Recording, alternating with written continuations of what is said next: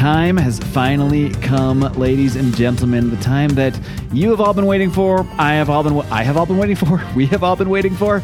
But we are finally going to tackle a story that I don't want to say we've been avoiding it, but we might have been putting it off a little bit, not because it's bad, just because it's huge and epic and takes a lot of work. But we are finally going to be looking starting this week, I should say, over the course of the next 3 weeks, at the epic DC crossover known as Crisis on Infinite Earths.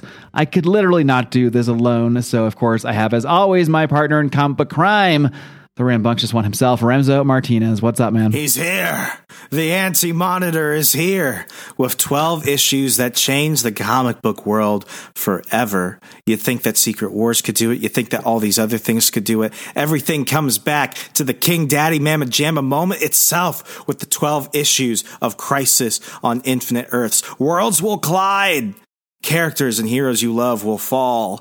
New opportunities, journeys, and adventures await all your favorite DC heroes in the event which crossed over them all. Mark, I have been avoiding this story. I've begged you, I've pleaded, I've gotten on my knees and groveled. I've been pushing it for like a year. Like, when are we going to do Crisis? When are we going to do it? Come on. I want to go ahead and just give people some behind the scenes look. This was going to be the big first crossover event. We've covered little things before. We've covered some mini series here and there, but like we were talking like, oh, one day we'll do Secret Wars, which we'll do. One day we'll do Civil War and all this other stuff, Final Crisis, all that. But you can't do any of that without covering the importance of Crisis on Infinite Earths, because this would come after Marvel's Secret Wars, which was basically a big promotional comic event for action figures. It was still good, but that's really what it was. And it was the first time in the comic book industry they decided to go ahead and cross over all their characters in one main limited series, but also branch out into the other books like Amazing Spider-Man, where they actually took a 2-3 month hiatus, Fantastic Four, Avengers, Iron Man, etc. And DC was like, well, we could do it better. So they were like, let's go ahead and do 12 issues where we're combining all of our continuities, because DC had a Golden Age and Silver Age continuity issue. Let's bring back and explain what's happened to a ton of characters that we haven't touched on for a while. Let's cross over into every book. And who was the artist over there? That was George Perez who did that. Let's bring him here and let him go freaking wild.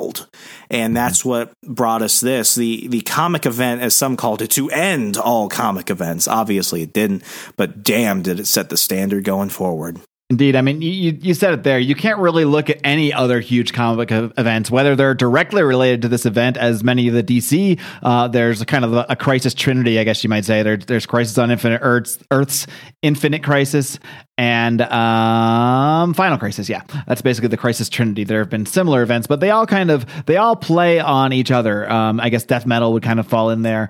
They all sort of play on all previous Crisis events. So to really properly cover any of those down the road, we had to cover this one. But even in the larger scope of just what crossover events are, I mean, for even though Secret Wars was before this, I feel like this is the one that, yes, elements of Secret Wars kind of matter, but it was also kind of like let's take a few months off and just have fun with characters battling each other in a consequence-free environment. For the most part, that's what it turned out to be. This is a crossover that actually literally changed the entire scope of the DC universe. It featured deaths that mattered, many deaths, I should say. I mean, like in the billions, I guess, if you count all the universes.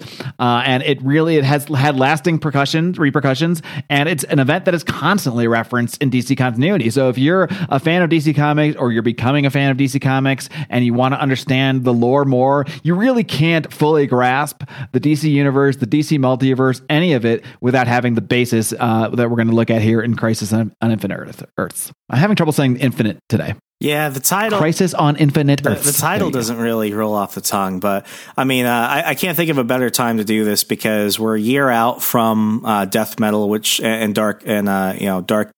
I don't even freaking remember. I always get them confused too. There's Death Metal and Dark Metal, Metal, Dark like Death Metal, like all that stuff. That was a Crisis event, and I didn't enjoy that. But it also came out. The pandemic, ironically, started around the time that the CW universe was doing. Yeah, we had our own Crisis event. Yeah, they had that. It was so funny. I remember going to the comic book store before they locked us down in Virginia, and on the sign it said, "We will remain open through the crisis." So I walk in after getting all my books, and I'm like, never in a million years I think you guys would ever say you're going to remain open during the crisis. What is happening? Crisis on Singular Earths. But the skies are red, but damn it, we're staying it open.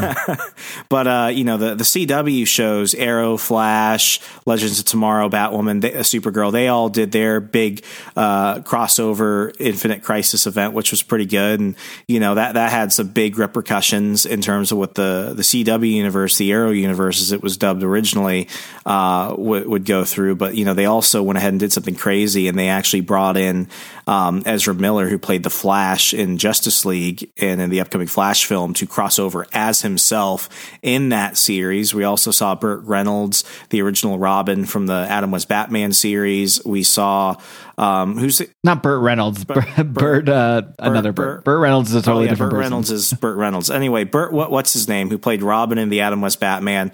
We saw who's the guy who played Burt Ward? Who's the guy who played the voice of Batman in the Batman the Animated Series? Kevin Connolly. Kevin Conroy. We don't know names, people. We also saw Brandon Ruth, who plays the Atom in the CW universe, reprise his role as Superman. And this was crazy. We call him Kingdom Come Superman in that event. He is actually a continuation of the Richard Donner Superman.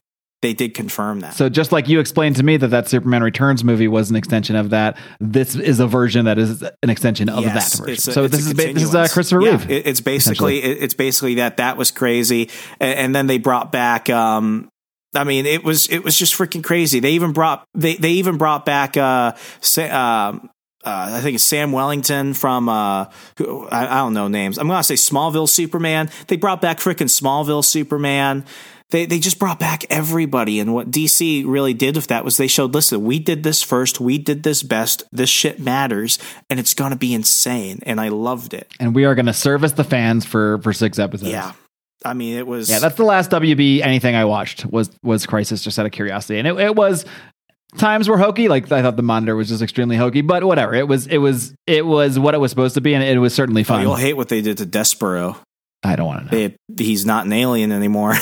I don't need to know these things. Earmuffs. But yeah, I mean, when it comes to events, I mean, DC made sure to make their claim with this. And, we thought about how do we condense 12 issues into a full show, but it's like, listen, to give this the respect and to make you better fans and everything else, we're covering this shit in 3 parts. Indeed, yes, because our wheelhouse, as we determined, is basically 4 to 6 issues. Probably 4 is a little better because we can give more time to things. So I think that was the best way to divide this up into 3 episodes of 4 issues each. And just to give a little background, this was actually started to be conceived in like the early 80s. This was the brainchild of Marv Wolfman, who wrote the series.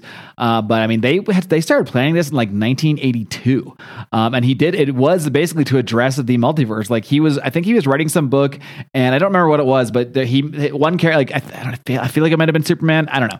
Let's just say it was. But and like basically he was fighting some character that he had just teamed up with like 3 issues before, and then they were like, oh well, maybe that was from a different Earth, like Earth 2 or whatever. So then, but it made him start thinking like, man, this is really confusing for like new fans, like all these different multiverses. Like we gotta make things easier, make things make more sense. So but prior to that, DC had really embraced the multiverse. They had like Earth 1 is basically like the current Earth of the times, where the characters were like normal age, and then there was also Earth 2, which had like the older like 40s and 50s or 30s to 40s versions of the characters. So it had the Justice Society of America, had an older Superman, stuff like that. So basically, this was trying to just wipe out the multiverse thing and merge everybody into ultimately at the end of this thing one universe, and that is what happened. It certainly didn't stay that way. now we have the exact opposite situation.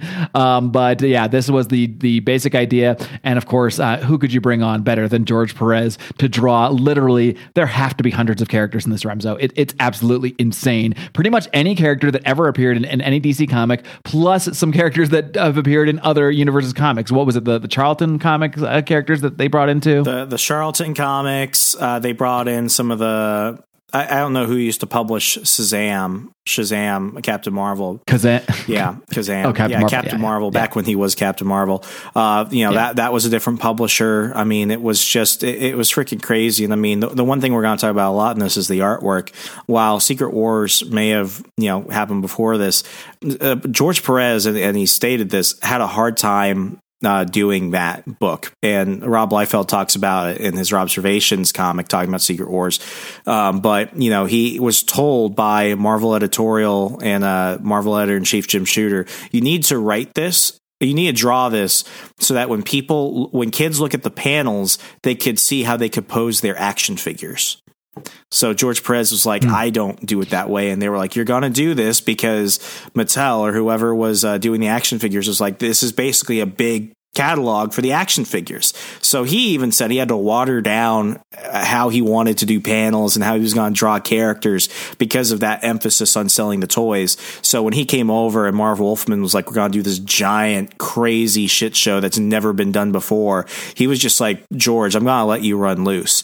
And I mean, the art quality between the two stories could not have been any more different. Yeah, you can really tell that George Perez had the passion for this book and really, there's so much detail, as there always is with George Perez artwork. Like that's one thing I just love about George Perez. No matter how many freaking panels, you can have 32 panels on a page, and there will be so much detail in each one. Like he leaves nothing to the imagination in a good way.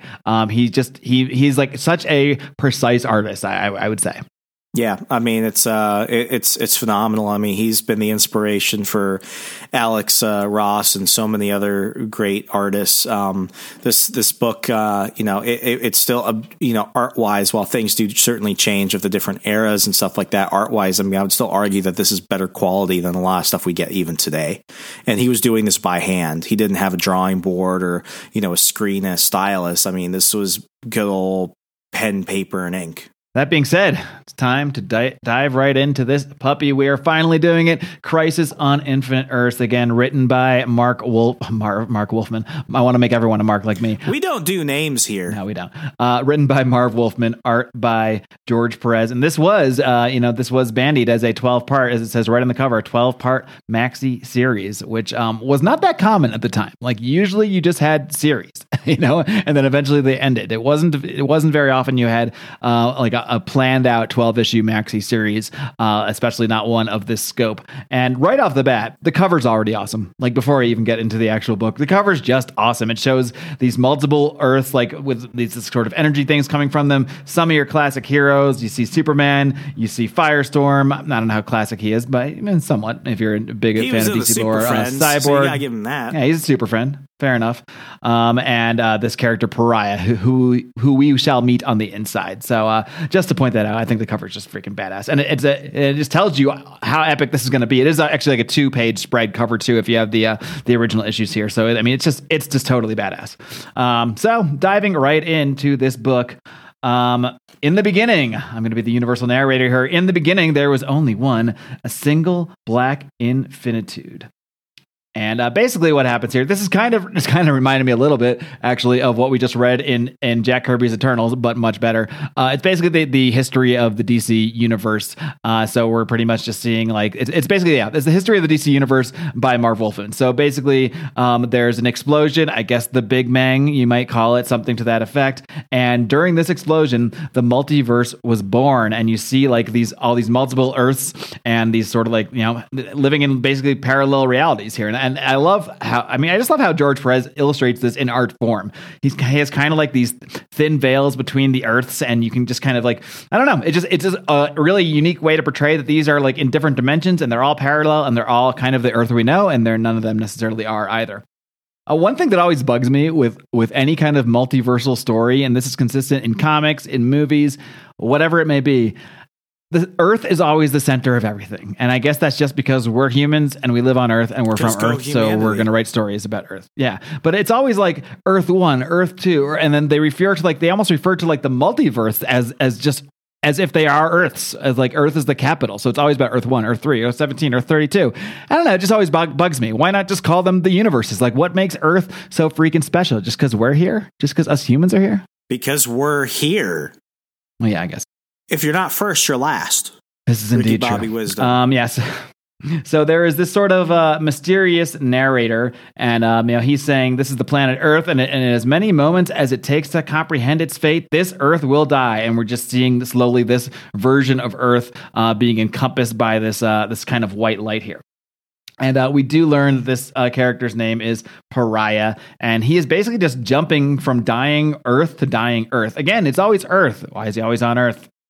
And he like jumps to these Earth. He even like tries to save this one kid, but the kid just disappears into into nothingness. And then right as that's happening, he's like, no, I want to die too. Like, let me die. Like, clearly he's been trying to die for a while, or wanting to die for a while. And he's disappearing again just as this Earth is being destroyed. So basically this character, we'll get more into his actual origin. I think they lay it out in like a full issue that we won't get to today. But basically this guy jumps from universe to universe completely out of his control. And he just gets to universes right at these opportune moments, or unfortunate moments, maybe you would say, right when these worlds are being destroyed by whatever this force is that's destroying all these different worlds. And so he just gets to see a world die, and then he whips off to go see another world die. What a fucking terrible fate this guy has, huh?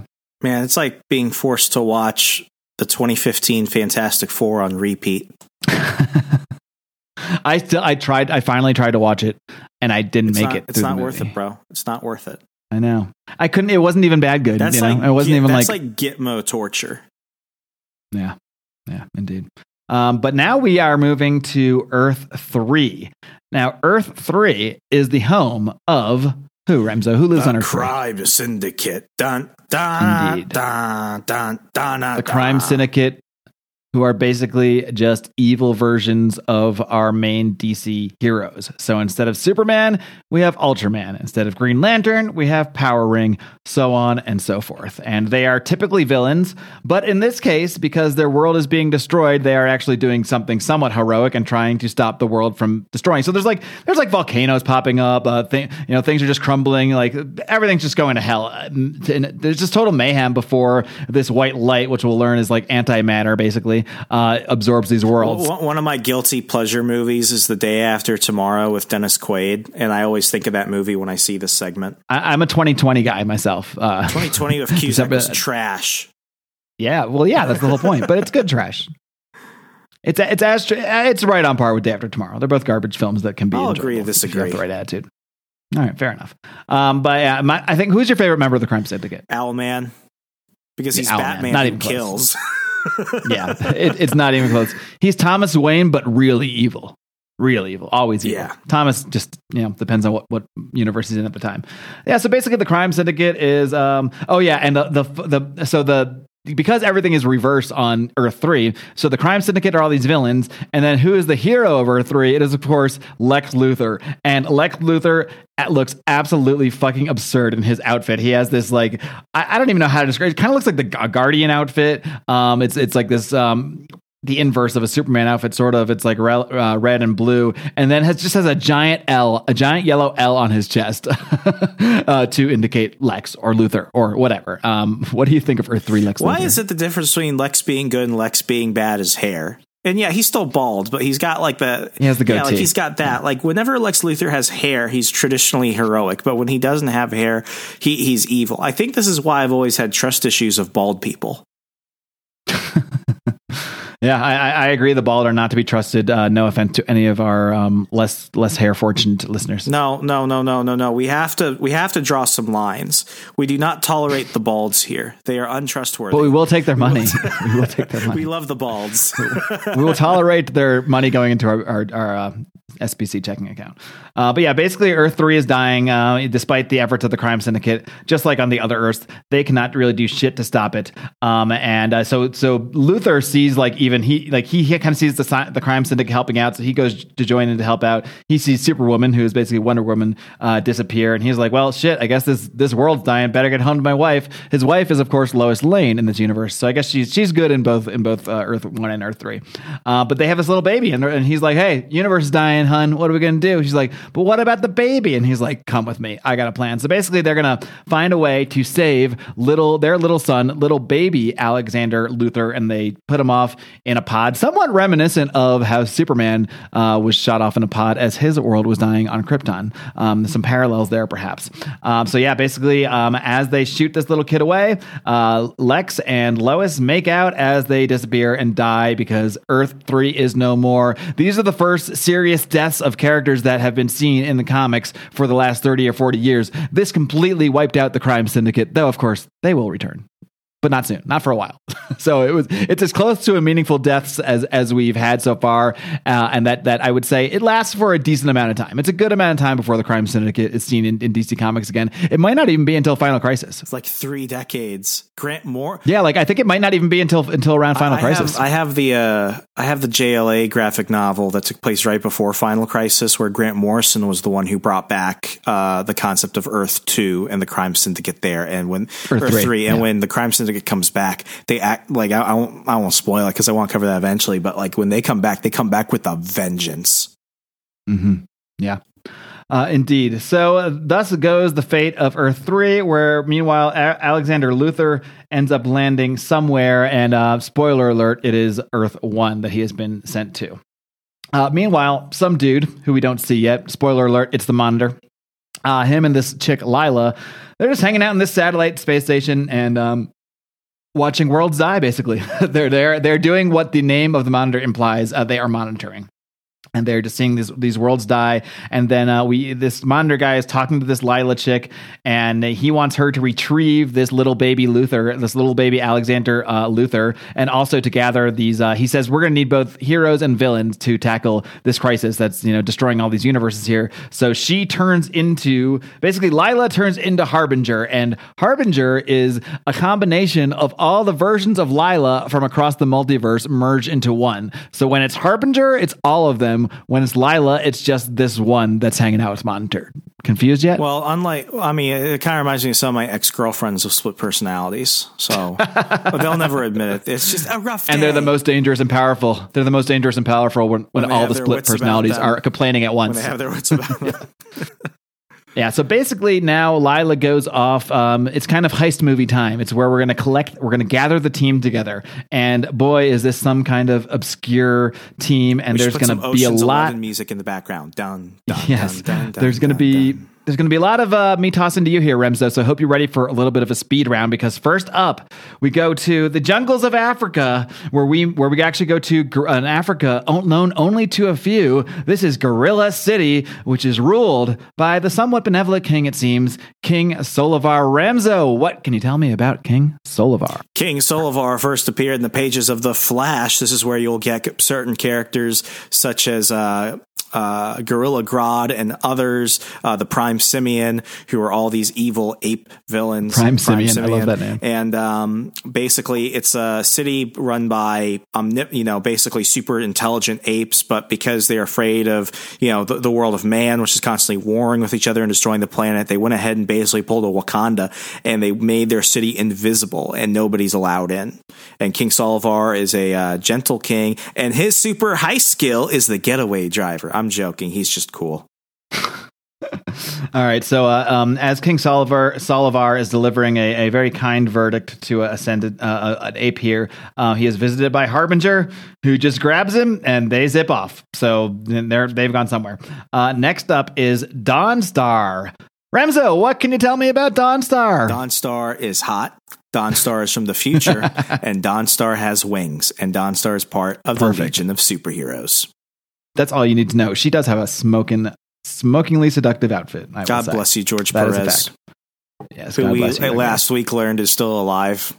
We're obviously going across both different worlds and different times. So we've gone to King Solovar, who I think was basically from the present of Earth 1. Now we're going to the Legion of Superheroes 30,000 years in the future, with I think is still Earth 1, but in the future. We then though go to 1942 on Earth 2, where Harbinger collects Firebrand. I don't know anything about Firebrand. I'm not even gonna tee you up, but do you know anything about Firebrand? Firebrand does not matter. That's what I thought. Firebrand does not matter. Yes, that's a good summary of her. Meanwhile, we do kind of see while all this is going on, I just put in my notes, someone evil is watching. That's all we know. But someone is watching these events unfold that is not the Monitor, and someone is doing that with quite a bit of interest. We then meet Ted Kord, the Blue Beetle. Remzo, what can you tell me about Ted Kord, the Blue Beetle? Ted Kord is Batman if Batman was stupid. Perfect. Moving on. She then goes back again in time. I think this is like 30,000 years in the past, and she is like there to get this guy Arion, who is basically like some fucking Atlantean wizard, essentially. But while she's trying to do that, she sees something. She sees some kind of like shadowy creature, and she says like, "What? Not you? No." So she kind of takes off and goes somewhere else at first. She's like, "Yeah, maybe I'll come back to that guy later." She then goes and shows up. This is now on Earth 2 in the present. Again, so Earth 2 is like the home of older Superman, of the Justice Society, etc. She goes to recruit Roger Hayden, a.k.a. the Psycho Pirate, and she does provide him with his Medusa mask, which is what provides him his powers and also kind of drives him completely insane. Remzo, what can you tell me about the Psycho Pirate? I don't really know. All right, fair enough. He has the Medusa mask though, and he controls emotion. So this might be one for me. The Psycho Pirate is Roger Hayden. At some point, for some reason, I'm not sure how, he found and came into possession of the Medusa mask. The Medusa mask allows him to control and manipulate the emotions of others, while he also basically gets high on that. So the more he controls the emotions of others, the more he kind of like gets super high on it and like starts to lose his own mind in it. So hence the Psycho Pirate. Oh, so he's like the media. Yes, he's the mainstream media. Essentially, is what the Psycho Pirate is. I got you now. We then somewhere along the way through the narration here. No, she also goes in and does. She does finally go back and fetch this Arion character as well. She like saves him when he's falling down an iceberg or some shit, and collects him too. Also, she goes and collects. So basically, Firestorm is. This is on Earth 1 now. Firestorm, who is comprised of two people merged into one, some teenager and this professor guy. We're not going to go into all that whole thing. Along with Killer Frost. If you want to know some version of their origins, you can watch them on the Flash, the early seasons of the WB Flash. But he's battling Killer Frost, and basically Harbinger shows up here now. So now she's not just showing up to collect someone, she's also showing up to manipulate someone. And this is kind of why they have the Psycho Pirate, because Killer Frost is a villain. She normally isn't really interested in helping humanity so much. But Harbinger has Psycho Pirate manipulate her emotions and feel love. And so he basically imbues her with the emotion of love so that she'll care more about the Earth and saving humanity. But what happens in the meantime, she's like looking at Firestorm when this happens. So she not only does agree to help the team because now she loves people and everything, but she also falls in love with Firestorm. And this is kind of like an ongoing gag, at least through these first few issues here, where whenever they're trying to get stuff done and do things, these former feuding villains and heroes are now sort of like Firestorm is basically not interested at all, but Killer Frost is like relentlessly all over him for the rest of this thing. Man, when the universe is getting erased by some type of like, energy shit, the worst thing you could do is get laid.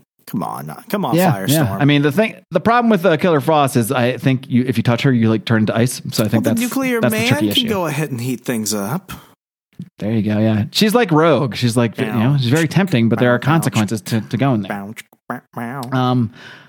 We then learn through narration. So like the Monitor, he monitors things, he knows things. He's like a more active watcher, I guess, and a more ridiculous looking watcher. He knows that Lila is going to kill him. So like that's just like information he has. So that's just planting a little seed for later.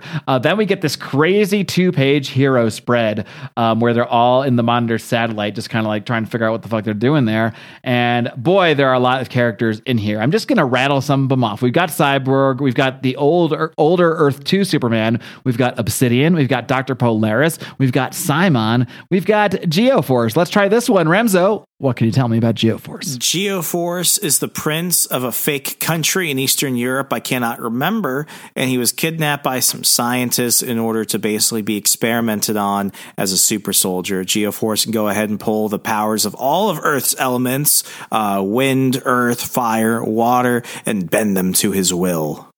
But each time he does so, impressive. He takes off a small chunk of his life. Oh, I did not know that. So yeah, I'm very impressed with your Geoforce knowledge. That is why you are here, Remzo. Geoforce was one of my favorite characters, not only in like the mid 2000s Justice League run, but he was also one of the original members of Batman and the Outsiders.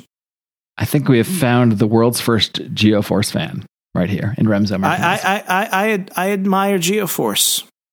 He's noble, he's heroic, but he's also one of these like tragic hero characters where he does so more. Maybe you'll produce a whole Geoforce episode for us one day. I could create a better Geoforce comic book than Max Abrams can write Spider-Man.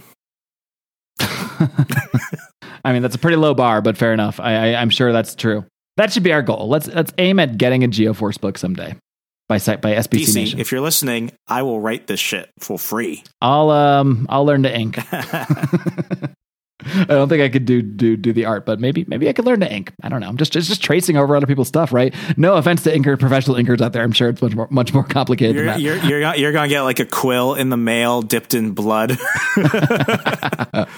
You think it's just ink? But yeah, basically they're in the satellite, trying to figure out what's going on when these shadow creatures show up and start attacking. And basically they just battle all these shadow creatures. One thing that stood out to me here is Dr. Polaris. Do you know what he called himself at one point during this battle? He called himself the Master of Magnetism.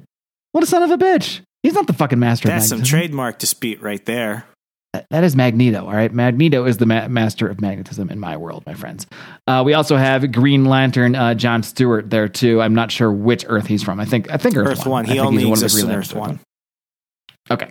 So, basically they're just battling all these shadow creatures, and then basically the Monitor presses a button and like zips them off. So I guess he could have stopped this at any point in time, it seems. And then as we wrap up this issue, we get a full page spread of the Monitor, and he says, "Now let me properly introduce myself. I am the Monitor, and I have summoned you here because your universes are about to die, and I will say the Monitor looks about as ridiculous as Ajax did in Jack Kirby's Eternals." And he certainly didn't look any better in the live action CW. No, he looked absurd. Yeah, some things need to be changed.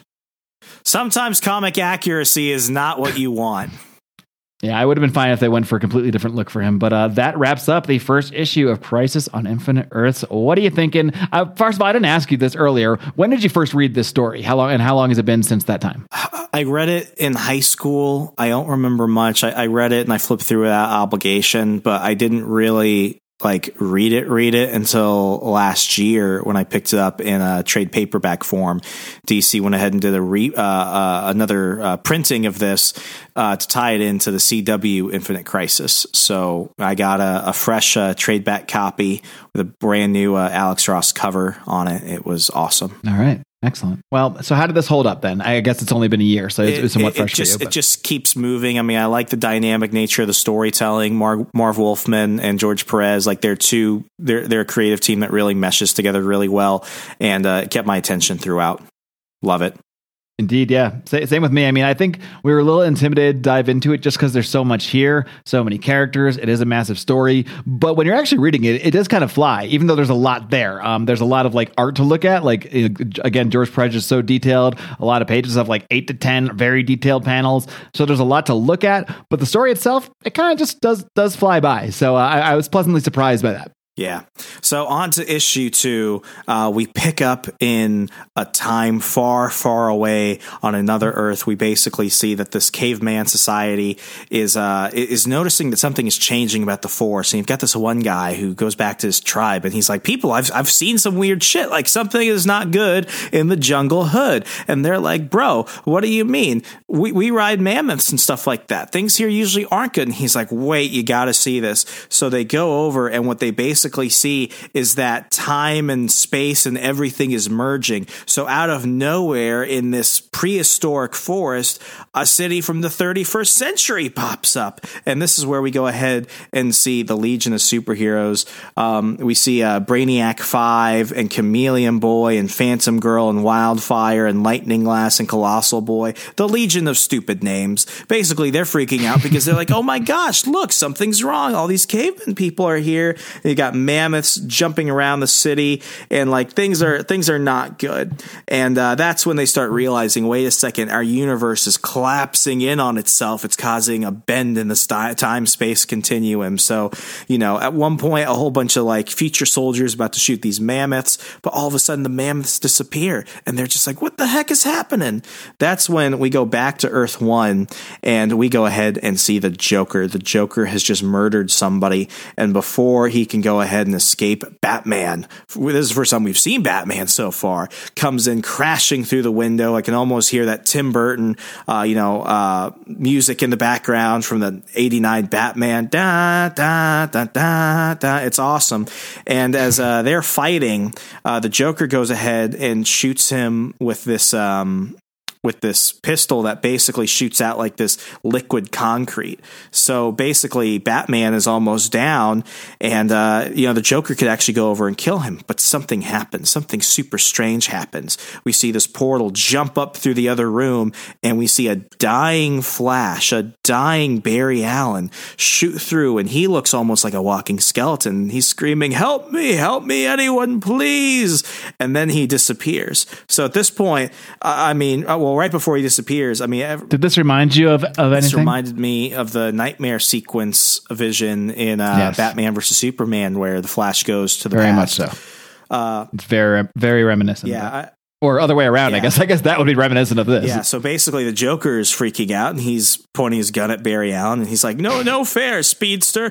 Your own town, Central City. Tell him, Batman, he's got no jurisdiction here. I love that line. It's so hilarious. He's like, what the fuck? No, I don't deal with superpowered shit here. I just fight Batman. What is this? This ain't fair. So before he could go ahead and shoot, Batman quickly gets out of that like liquid concrete shit because he's Batman, and he disposed of the Joker real fast, only to run over to this Flash, and he's just like, what's going on, man? Like what's happening? And the Flash is still talking to him. He's exuding this weird energy, and he's like, please, can't you see the world? I'm dying. It's all around me. Iris. And Batman's just like, this is just really, really weird. So Flash is like, Flash, like, where are you? What are you talking about? I can help you. Like, he can obviously tell, like, the Flash is between time or something. Batman has a degree of knowledge about the Speed Force. But as he starts doing that, the Flash literally just turns to ash right in front of him. And Batman actually freaks out, and he's like, he's disintegrating before my eyes. Dear God, what is happening? And we see something we've never seen in Batman before. We see fear. So now we're back at the Monitor's lair, and at this point he's like, I am the Monitor, and I have summoned you here because your universes are about to die. And he basically this 2-page spread is just insane here, with all these characters and all the Earths, and there's how many panels are here? There's like the 2 long ones, and then there's 1, 2, 3, 4, 5, 6, 7, 8, 9, 10, like just such unique layouts from George Perez. He can pack so much into like a page. It's unbelievable. Yeah, and long story short, and this covers the next couple pages, the Monitor is basically, and this is more so for the reader than just the characters, but he's describing how the multiverse works. Basically, it's not like time travel. It's not like parallel Earths. Multiverses, and we've covered this on the show a lot, but I want to be really succinct here.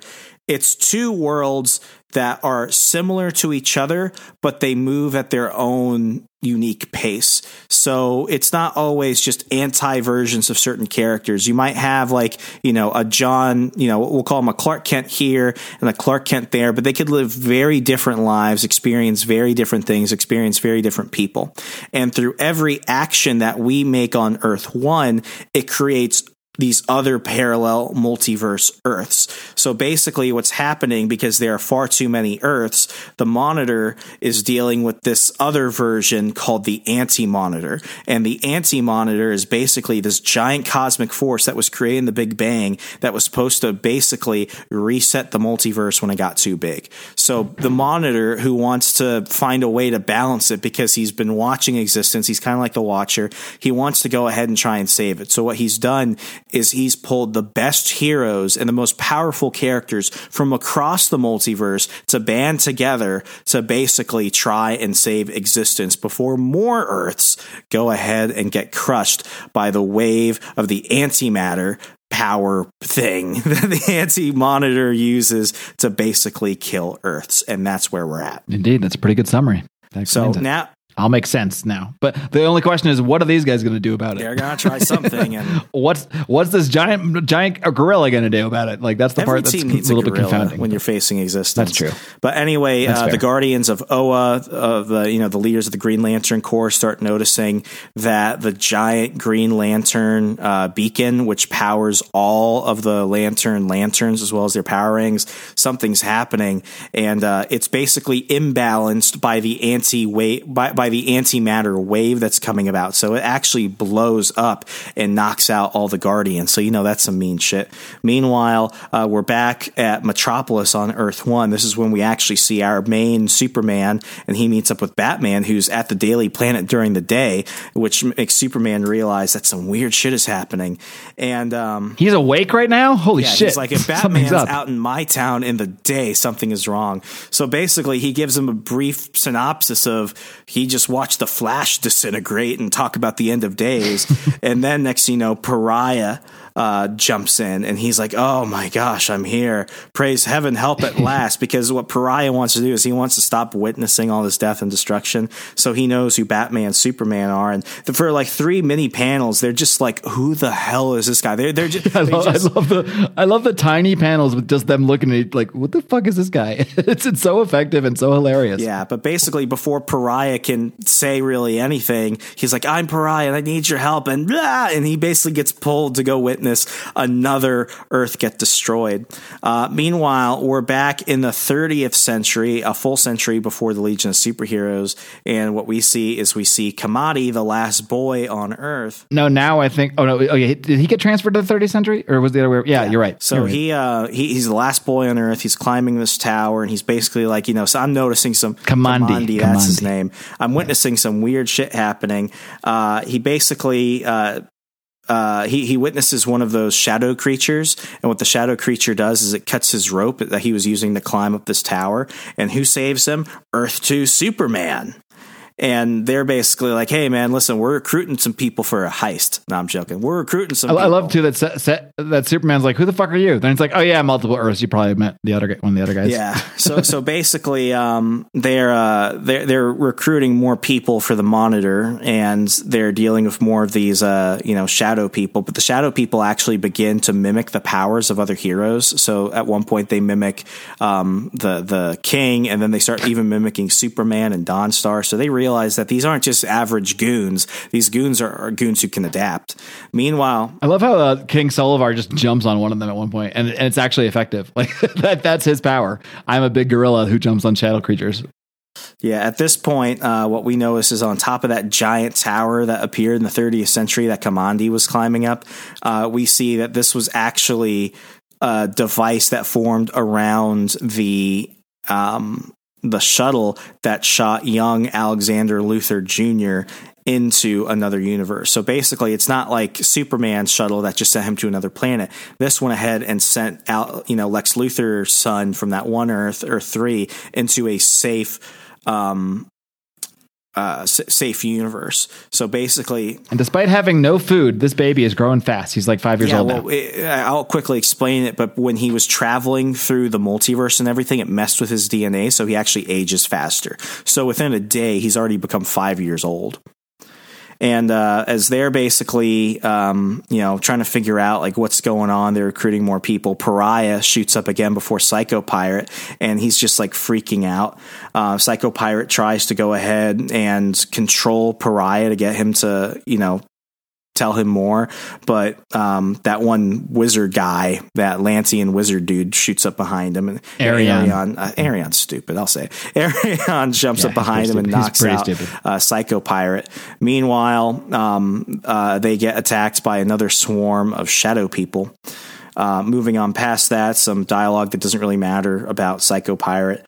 We go back to the Anti-Monitor's lair, and the Anti-Monitor's the Monitor's lair, and he's basically like, maybe this team isn't all perfect because Psycho Pirate's going mad and he's fighting his teammates, and he's talking to Lila, and he's just like, hey, we have to continue to recruit people, and we have to go more places because this team just isn't strong enough.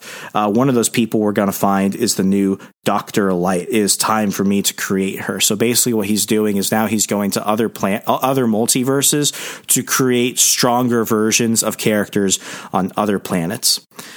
Meanwhile, and the original Dr. Light was, I believe, a villain from, I think, Earth 2. Kind of kind of a villain. He's a evil SOB. So basically, at this point, he's using Harbinger to basically become more powerful, to become more omnipotent. So that way he can go ahead and have her go beyond the multiverses that even they can see and recruit stronger, more efficient heroes. And that is the end of issue 2. I mean, despite the fact that there's a lot going on, somehow they're able to do everything where it's actually not hard to follow. Like all the characters are kind of in their own little sections doing their own different things. They always clearly tell you, unlike a lot of modern writers, I like when they tell you, okay, now we're in 30,000 BC. Now we're in this year, because that can be confusing. And a lot of writers nowadays just like make you figure it out.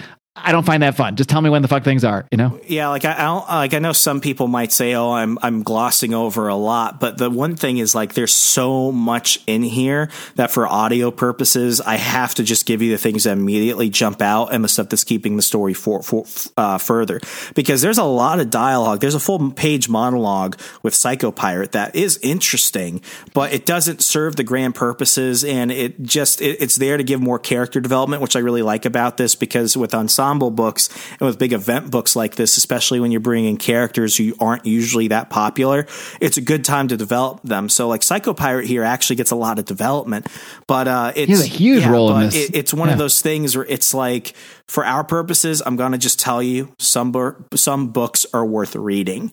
And if, I'm hoping that we're giving you enough of an idea and our thoughts on this, but some of the stuff, like, you've got to read it to get the full experience. For sure. And one thing interesting about Psycho Pirate in particular is throughout the rest of DC history, no matter what crisis events occur, no matter what version of Psycho Pirate it is, Psycho Pirate remembers all crisis events. And he is actually a crucial part of a lot of them. So he is a character, while relatively minor. Yeah. Yeah. He was big in that Infinite Crisis series. I'm sorry. No, Infinite Frontier. Infinite Frontier. Yeah. I think I called it Infinite Crisis for all of that potpourri episode we just did. Infinite Frontier. Correct. Yeah. He's big in that. He's big in death metal. I mean, he's like this minor character who ends up serving a lot of importance throughout a lot of major DC stories. So he's definitely someone of interest. And I always find it interesting that he knows everything. So the version of Psycho Pirate that you currently see in the DC universe, he remembers this shit. He knows all about this stuff. One of the few characters that does. Yeah. Psycho Pirate fact of the day. Moving on to issue number 3 of Crisis on Infinite Earths, we see now the Monitor in his little lair along with Harbinger. They're doing tests on Alexander Luthor, and Monitor's like, astounding. I've never seen the likes of your kind before. In the space of, what is this? In the space of days, you have aged from infancy to adolescence. So he's like a teenager now, and he's just naked, being held in this bubble. He's like, you child of Earth 3, son of Alexander and Lois Luthor, you are remarkable for reasons far beyond your rapid aging. And he's just like, can I get out of this fucking bubble, dude? He's like, wow, you look at yourself, child. You are an anomaly, positive and negative matter existing within one form, an impossibility. So Monitor basically represents like matter. Anti-Monitor represents antimatter. And somehow, because of how they shot Alexander Luthor through the multiverse or whatever, he consists of both. Why does this make sense, Remzo? Because comics. Thank you very much. Moving along. So basically, we are now on Earth. So we actually see here that Psycho Pirate has basically been taken somewhere else. And it appears he is now, along with Lila. Lila/Harbinger is now like a double agent. So Monitor sends Lila off, but now she's appearing somewhere else. So I think it wasn't clear when it happened, but I think what happened before, when they had that little battle with Psycho Pirate, he disappeared. That was actually the Anti-Monitor taking Psycho Pirate away to do what him. So now we only see the Anti-Monitor like in shadow form. So Psycho Pirate has no real desire to save the Earth or the multiverse. His big thing is like, I'm doing what I need to do for survival purposes. He was like, this bitch gave me my Medusa mask back, so I'll hang out for a minute. But yeah, he quickly turned on things, and now he is there working with the Anti-Monitor, who we haven't actually seen yet, but we kind of see him speaking in the shadows, and we pretty much know who it is, as is Lila, as is the Harbinger. So they are both double agents. Well, Psycho's not a double agent. Psycho Pirate's kind of gone anyway, but Harbinger is a double agent, as it's already been referenced, as we already it's been alluded that she is going to eventually kill the Monitor here, but they are directly now working with the Anti-Monitor. We then go back to Earth 1, but Earth 1 30,000 years in the future, where we see the Flash. Now, this comes off the heels of the Flash number 350, which culminated the Trial of the Flash storyline and ended the current Flash book at the time. And then it would later be revamped with what's his name? Who's the other Wally Flash? West. Thank you, Wally West. And I think Mark Waid had like the best run on the Wally West Flash. I'll definitely get into that at some point. But yeah, Mark Waid's Flash run is just absolutely historic. So I mean, that for me, Wally West was always my Flash.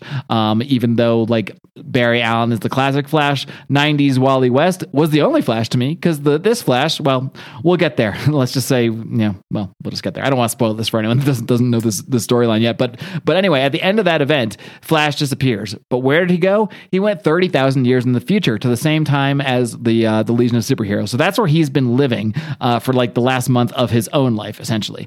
So he was basically like living the life of a non-hero. He was actually trying to just be like a guy living in the future, like not being the Flash anymore. But because of all this multiverse shit is going bad. There's random like weather events and such, and like I think, let's see, it's like the Empire State Building like from the past appears in this version of I'm looking on a different Earth now. I jumped ahead.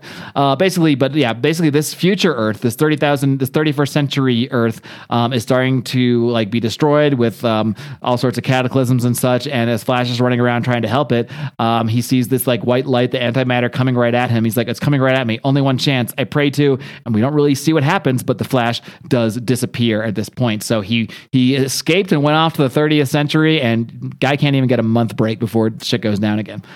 We then head over to Earth 1, July 1985, which is basically the present day, and all these heroes are seeing weird stuff happen. So now we have basically the Outsiders and the Teen Titans are teaming up to deal with stuff, to deal with like buildings collapsing. Again, like shit is just falling apart on all these multiverses and all these different Earths as the multiverse continues to collapse. While all this is going on, Superman shows up. Earth 1, regular age Superman shows up and saves Wonder Girl, and that's when he, along with Batman, show up to recruit these heroes, because they're like, look, we don't actually have any clue what's going on still. We met this weird guy, he was there for 5 seconds, and we looked at each other confused, and he disappeared. But according to him, something's going on with the multiverse, and all these different Earths are disappearing, and I have no fucking clue what we're going to do about it, but we need your help. So that is the summary of how Superman and Batman recruit the rest of these heroes. I also like too, like as this like white light, like antimatter stuff is coming, like what's her name? Starfire is just shooting at it, like just shooting at nothing, and Superman just grabs her. He's like, yeah, that just stop. That's not going to do anything. It's having no effect. So as they're too pretty to comprehend this, right? So as they're trying to figure out what they're going to do, who appears again?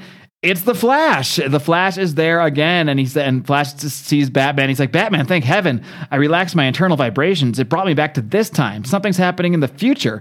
Everything's unraveling, fraying at the seams. And Batman, with this very shocked look on his face, is saying, Flash, calm down. I have to speak with you. He's like, no, I feel so strange. What's happening to me? And Batman says, that glowing, if I can pull him free, I've got to stop him before the image I saw comes true.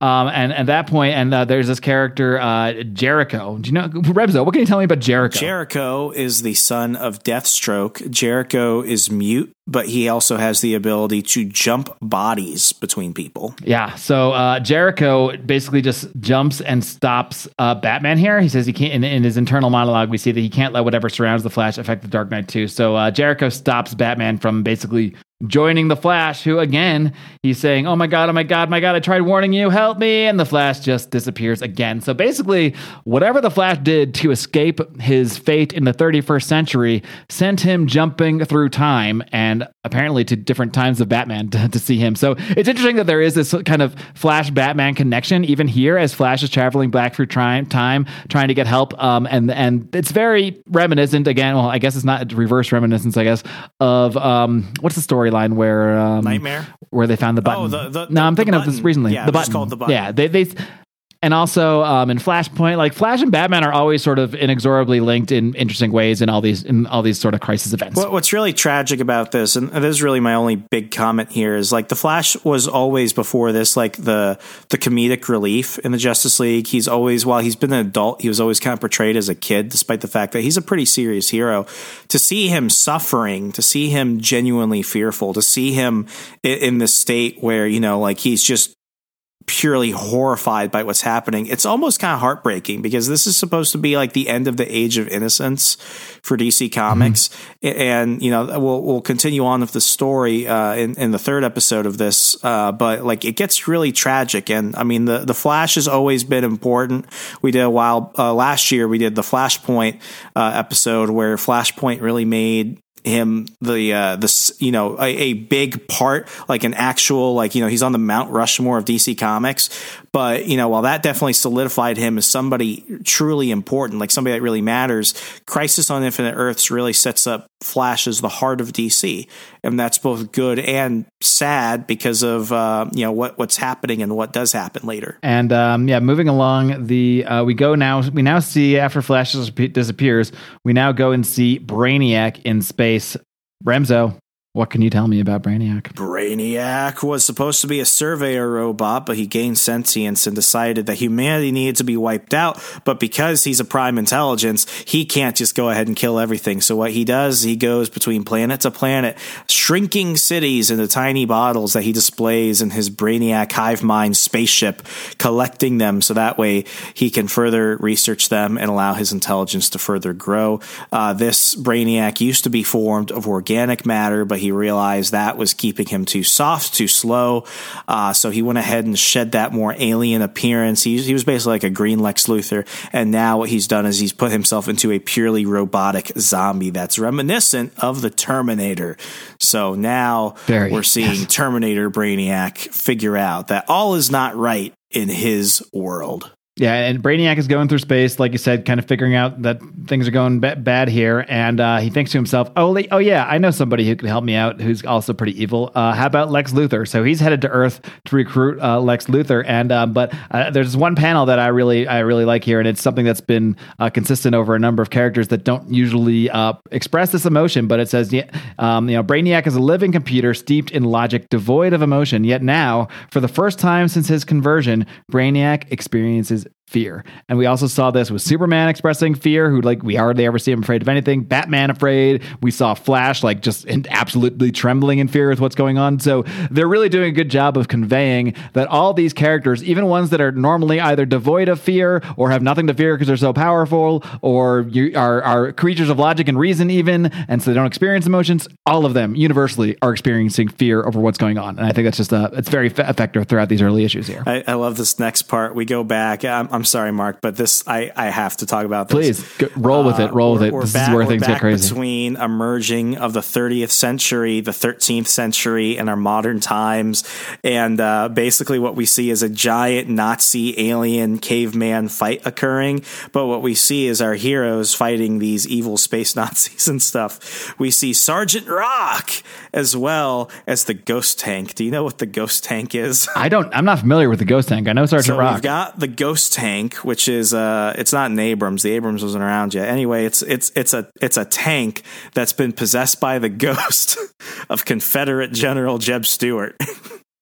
And basically, that's hilarious. Now I get why he's saying. Okay, now I see why he's thinking to himself, Jeb. So he's psychically communicating with the ghost that's controlling this tank. So basically, wow. That makes this make a little more sense and less sense at the same time. Depending on continuity, because I don't know if it was Dark Horse or IDW. They did a Ghost Tank series like 5 years ago. DC no longer has the rights to this character. But long story short, who does? Can we get the rights to this character? I don't think it's culturally appropriate now. A second print publication, Ghost Tank. What's Ghost Tank about? If anybody can do it, it's us. Confederate general who haunts a tank, and basically he helps. We could make it about a World War II vet or something. We could. It wouldn't have the same charm then. Where did you get the idea for Ghost Tank? Yeah. Long story short, Jeb Stuart possesses a tank. That's it. That's amazing.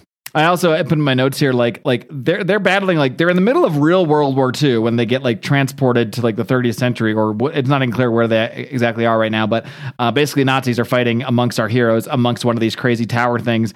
And by the way, they're just abusing the shit out of the Nazis. Like I'm not like I've defended drug dealers and such in the past. I'm not going to defend the Nazis, but I will say maybe they shouldn't be systematically abused. Like you already said you wanted to do a comic book about Confederate general who possesses a tank. Well, that's true. Yeah, I mean, they're like, and these army guys are like, this is how you handle Goose Stepper's 4 eyes, and they're just beating them with the buzz of their guns while this other crazy battle is going on. It's just nonsense. And of course, our good friends Geoforce and Dr. Polaris play a big part in this battle as well as the Blue Beetle. So there's just a shit going on. Like it's World War II plus Crisis on Infinite Earths is also happening in the middle of this, and it's just absolute madness. This section, this very long section, I should add. Talking? Yeah, I now get it. I was so confused by the tank thing, so I'm glad, and thank you for clarifying that. Yeah. Also, Ted Kord is like acting like he's just learning the Blue Beetle thing. So did he just recently become Blue Beetle? Because I believe there was another Blue Beetle before him. No, he's the first Blue Beetle. You have Jaime Reyes, who's the current Blue Beetle, who's actually the cool one. This is Ted Kord, who is... Why is he acting so confused by the powers? Ted Kord has never been interesting. His thing is always he's the new superhero, despite the fact that he's not new. But that's the gimmick they tried to do with him. Like he's just trying to figure it out. Oh, no, you're wrong, Remzo. Actually, my very fast research skills have revealed to me. No, so Ted Kord is the first DC Comics Blue Beetle, but he was a Charlton character, and the name of that Blue Beetle was Dan Garrett, and Ted Kord does reference Dan Garrett here. He's not continuity. Oh, he's continuity. He must be because he references him here in the dialogue. He's like, "Oh, Garrett never told me about that," or something like that. You know, he references his name. For every Ghost Tank fact I know something less about Blue Beetle. Fair enough. Yeah, basically they say, okay, so what happened here, this is on Wikipedia telling me, so that's my source here, but he says the second Blue Beetle was created by Charlton and taken over by DC Comics. So the original Blue Beetle was a Charlton character named Dan Garrett. The successor to Dan Garrett was known as Ted Kord. Ted Kord then jumped to the DC Comics universe during Crisis on Infinite Earths. So this is actually where it happened. So both are true. Ted Kord had recently taken on the mantle of Blue Beetle in Charlton Comics, and this is his debut in DC Comics, flipping over from there during this very event. So this is actually his DC Comics debut, not his debut as a character. Boom. We both learned more about Blue Beetle today than we ever do. Yeah.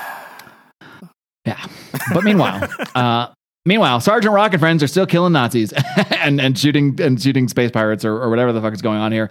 In the middle of all this stuff, who shows up again? Those gosh darn shadow creatures. So they show up, and basically while this is going on, like soldiers start disappearing, and everybody starts disappearing. And people are just disappearing here. Like Blue Beetle, it gets attacked by a shadow creature. Him and Geoforce and Dr. Polaris are basically, the main team here. While Monder is kind of, he's watching over things and seeing these events unfold and seeing more and more people just disappear while they're basically trying to protect these different devices that the Monder placed in these different realities and different times, which are supposed to fend off this wave of antimatter from the Anti-Monder. If that makes sense.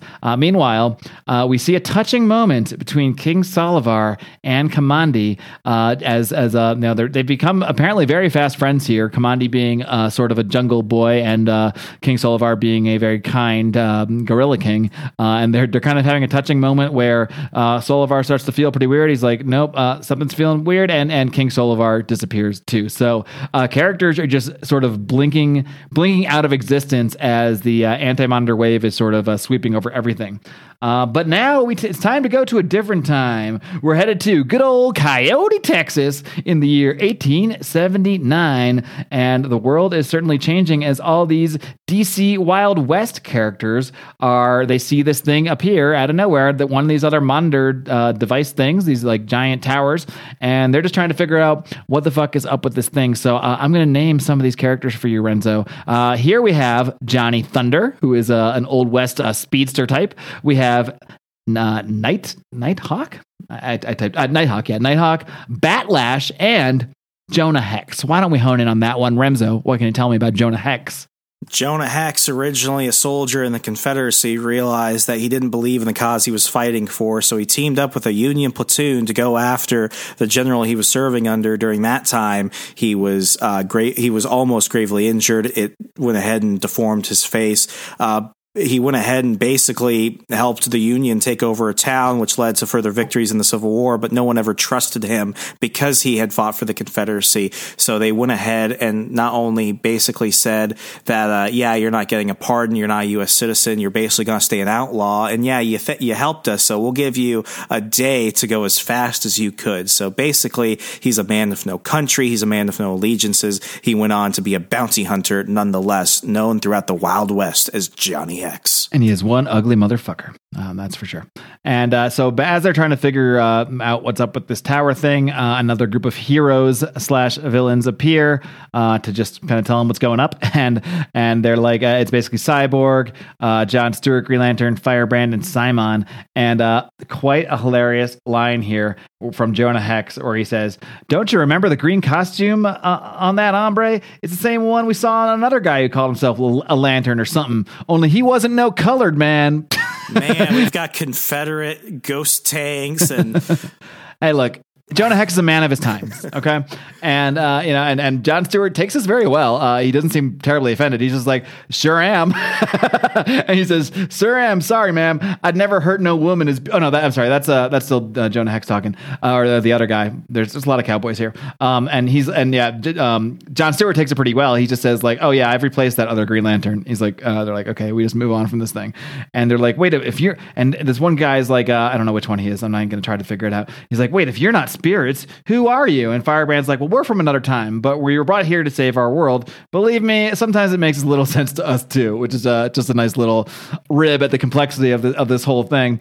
So as they're all trying to sort this out, you know who's going to show up again? It's those gosh darn shadow creatures. They show up yet again. So now this whole group of cowboys, Indians, Jonah Hex, bounty hunters, and a bunch of heroes and villains displaced from time and space are battling these shadow creatures.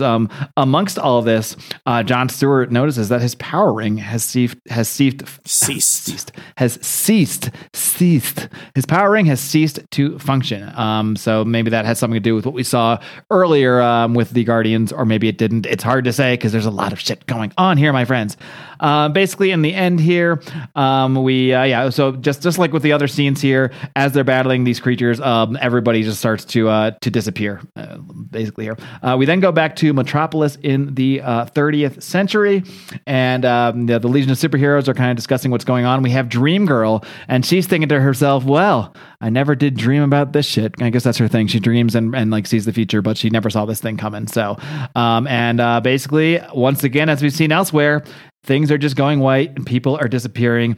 And then right as this issue wraps up here, we see these various Earths disappearing, or various time periods disappearing. Ancient Atlantis, the Old West, nothing is spared as the Monitor watches on and he laments to himself, "Instead of days, only hours remain. The Earths are doomed. Still, my machines are in place. My agents are at their posts. It's time for my plan to begin." And then we hear a voice off panel say, "Wrong, old fool. It's time for you to die." And it is Harbinger who has arrived to fulfill her destiny to kill the Monitor. Remzo, what do you think going into issue 4 here? Some wild shit. Obviously, Harbinger's not really happy if this whole recruit all these losers things. So she's just going to go ahead and be like, maybe we do need a restart. Mm-hmm. Indeed. So I'll let you take it away on issue 4. Issue 4 goes ahead and starts in Metropolis. What we see in our current time on Earth 1 is that all the power's going out. You see this giant white antimatter wave coming towards the city, and Supergirl is trying her hardest to try and make do with what she can with what little she knows, because she hasn't been recruited yet. She goes over to Barbara Gordon, Batgirl, on top of this rooftop, and Barbara Gordon's just like trying to figure out what's going on, but she feels helpless. And Supergirl's like, "Hurry, we have to do something." And Barbara's like, "Listen, girl, you could do what you want, but like I don't have superpowers. I'm horrified. I'm literally useless right now." And Supergirl gives her a pep talk. She's like, Barbara, look around you. There are firefighters, paramedics, cops, people who are trying to do what they can to maintain order and protect people. All the shit is going on. You're not nothing. You could do something, and something matters. Meanwhile, a plane in the sky is about to fall down, so Supergirl zips off in the sky to go take care of that. And there's our first introduction to Supergirl and Batgirl in this series. And as Batgirl is watching Supergirl fly off, she's like, she doesn't give a moment's thought to herself or her own safety. Yeah, I know she cares if she lives or dies. She's a hero through and through. And while all I can think about is what will happen to me, my God, what will I become? And that matters too, because Supergirl, who's had more of a presence recently in the DC Comics around this time, is also one of those characters who represents the heart of DC, the optimism, the hope of DC heroes. Meanwhile, we're at East Hampton, the estate of Steve Dayton, the world's 5th richest man. He's got a friend over, and that friend is John Constantine, the Hellblazer. And Constantine, because he's a warlock, sorcerer, whatever you want to call him, he knows that something is happening, and he's just going to drink and smoke and let it happen, because this is obviously something far out of his control. So when you've got Constantine basically saying, I've got nothing to do with this, you know it's bad. Meanwhile, Pariah shows back up on this other Earth, and what we see is that this other hero... This guy's such a bummer. Always just shows up screaming about universes dying. Yeah, basically, he gets confronted by this guy who's the king of this planet named Lord Volt. And Lord Volt is like, stranger, my analyzers discovered your presence here on Earth. I am Lord Volt. Why do you attack us? What do you want from us? And he's like, no, I'm Pariah. I'm not the one you seek. I have nothing to do with this. Meanwhile... and these are, once again, characters from not a DC multiverse. These are coming, I believe, from like an entirely different type of Earth. Yeah, basically Lord Volt has a family, the royal family. They all have superpowers. And long story short, is they're trying to basically try and fight this wave, this I want to call it the annihilation wave. It's something different. This antimatter wave. What they realize is that they're powerless. So literally, the entire royal family is watching all their siblings, sisters, brothers. Everyone is dying, and then eventually this Earth just gets destroyed. It's just another excuse to show that that something is just an excuse to kill more characters. Because Lord Volt dies, and then I think Lady Quark somehow gets spared. Lady I think she ends up Quark transferring. gets pulled by this guy named Lord Karek, and he has the ability to jump between universes and time. So he saves her before they are the last ones to get destroyed. She's like, no, leave me be. Let me die with my family. Please, please don't. And he's like, I'm so sorry, but I have to. You can't die. If I can save but my own life, my eternal damnation will be eased much more. So basically, they shoot off to somewhere before that Earth gets annihilated, basically. Meanwhile, we're back at the at the Monitor's lab. And this must take place. I mean, this whole series is not necessarily in chronological order because we're dealing with different time periods, but suddenly the Monitor's fine. So I guess like they showed us what's going to happen, but now they're going back and showing us what happened in between. Yeah, I'm going to skip the next part with a Judo Master, I think, because it really doesn't matter. Basically, see a bunch of these scientists in Japan, and they're witnessing other planets just completely disappear, and that's a thing. Meanwhile, we go back to... Well, the important part of this is that this one scientist's daughter disappears. Her name is Camillo, and she will return later in another form. But basically, we go back to the Anti-Monitor's place. I know that is correct. And what ends up happening is the Antimatter is basically looking around, and he sees the red tornado basically disappear, and everyone's disappearing. And at this point, Psycho Pirate is just like, these people are just going to die. Why are you grabbing them? So basically, the Anti-Monitor is recruiting his own people, thinking that he could go ahead and recruit them to also fight the Monitor, who's trying to stop the Anti-Monitor. And, at this point, even though he's a robot, Red Tornado is still a hero, and he's just like, what the hell am I doing here? So he's like, what are you doing to my Earth? And the Anti-Monitor is just like, more than just your Earth, android. Now come, we have a universe to destroy.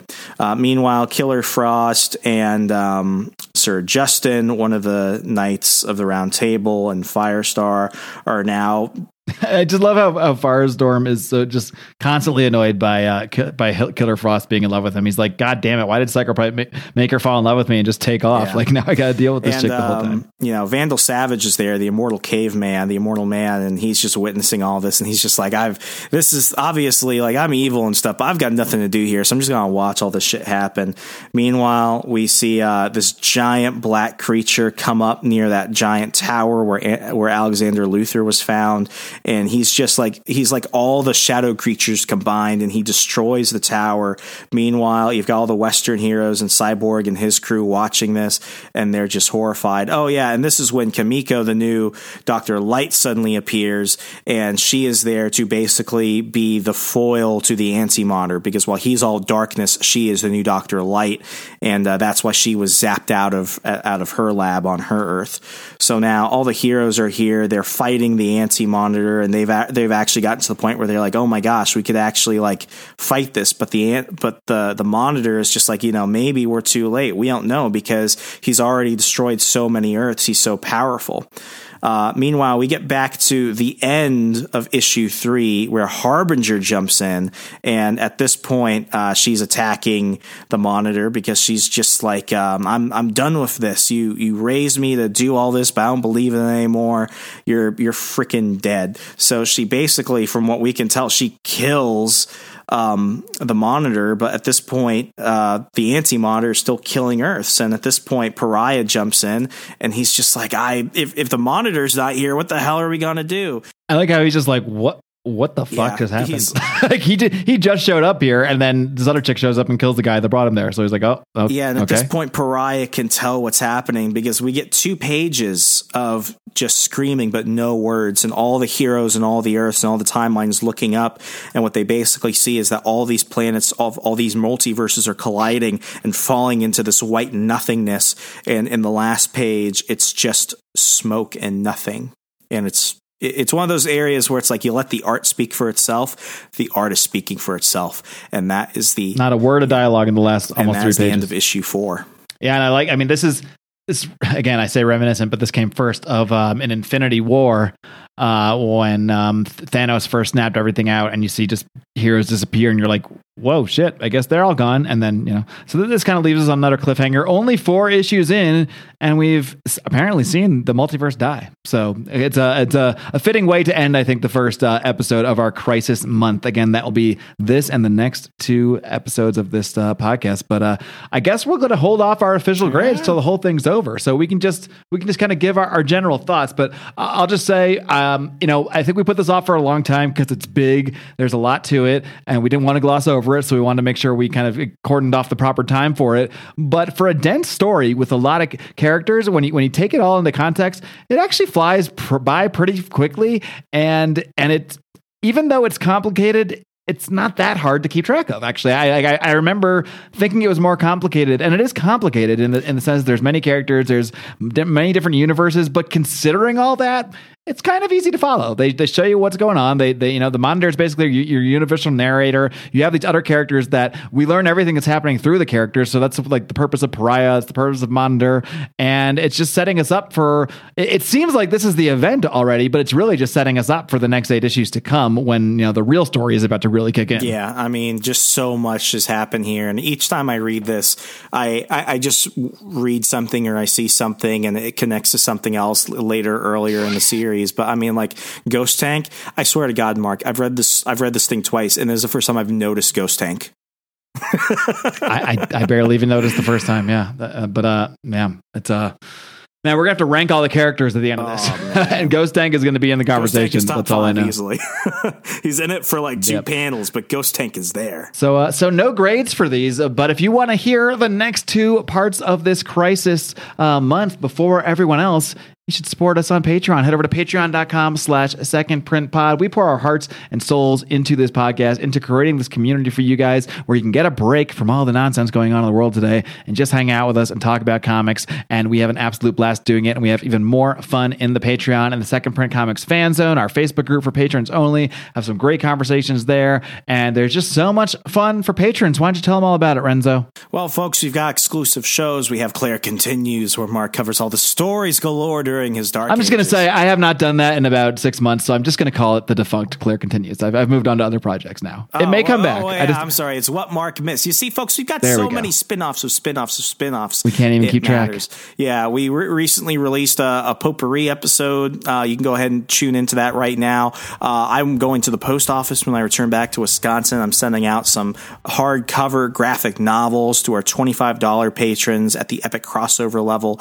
A few weeks ago, we went ahead and did our SPC Villains episode, which is an idea from our friend Eric, who's at the Kirby Club level of $50 a month, where you get everything prior, the calls, the graphic novels, the bonus shows and stuff, but you actually get to produce an episode. And we will have another Kirby Club episode later this month from our newest Kirby Club member, Jeffrey. So I'm excited about that one. What did he want to do? Let's spoil that a bit. We may as well promote it since we already know. We're going to be continuing with the Max. So we did the first, I think, 4 issues of the Max very early on in this podcast, and he wants us to do basically the next volume. Yeah, so if you want to produce an episode of the show, tell Mark and I what to cover, you can go ahead and join us at that Kirby Club level.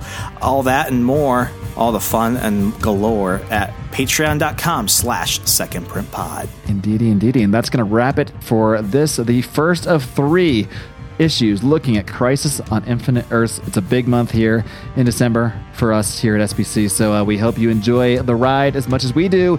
And until next time, we just have one final parting request, and that is to read comics and change the world.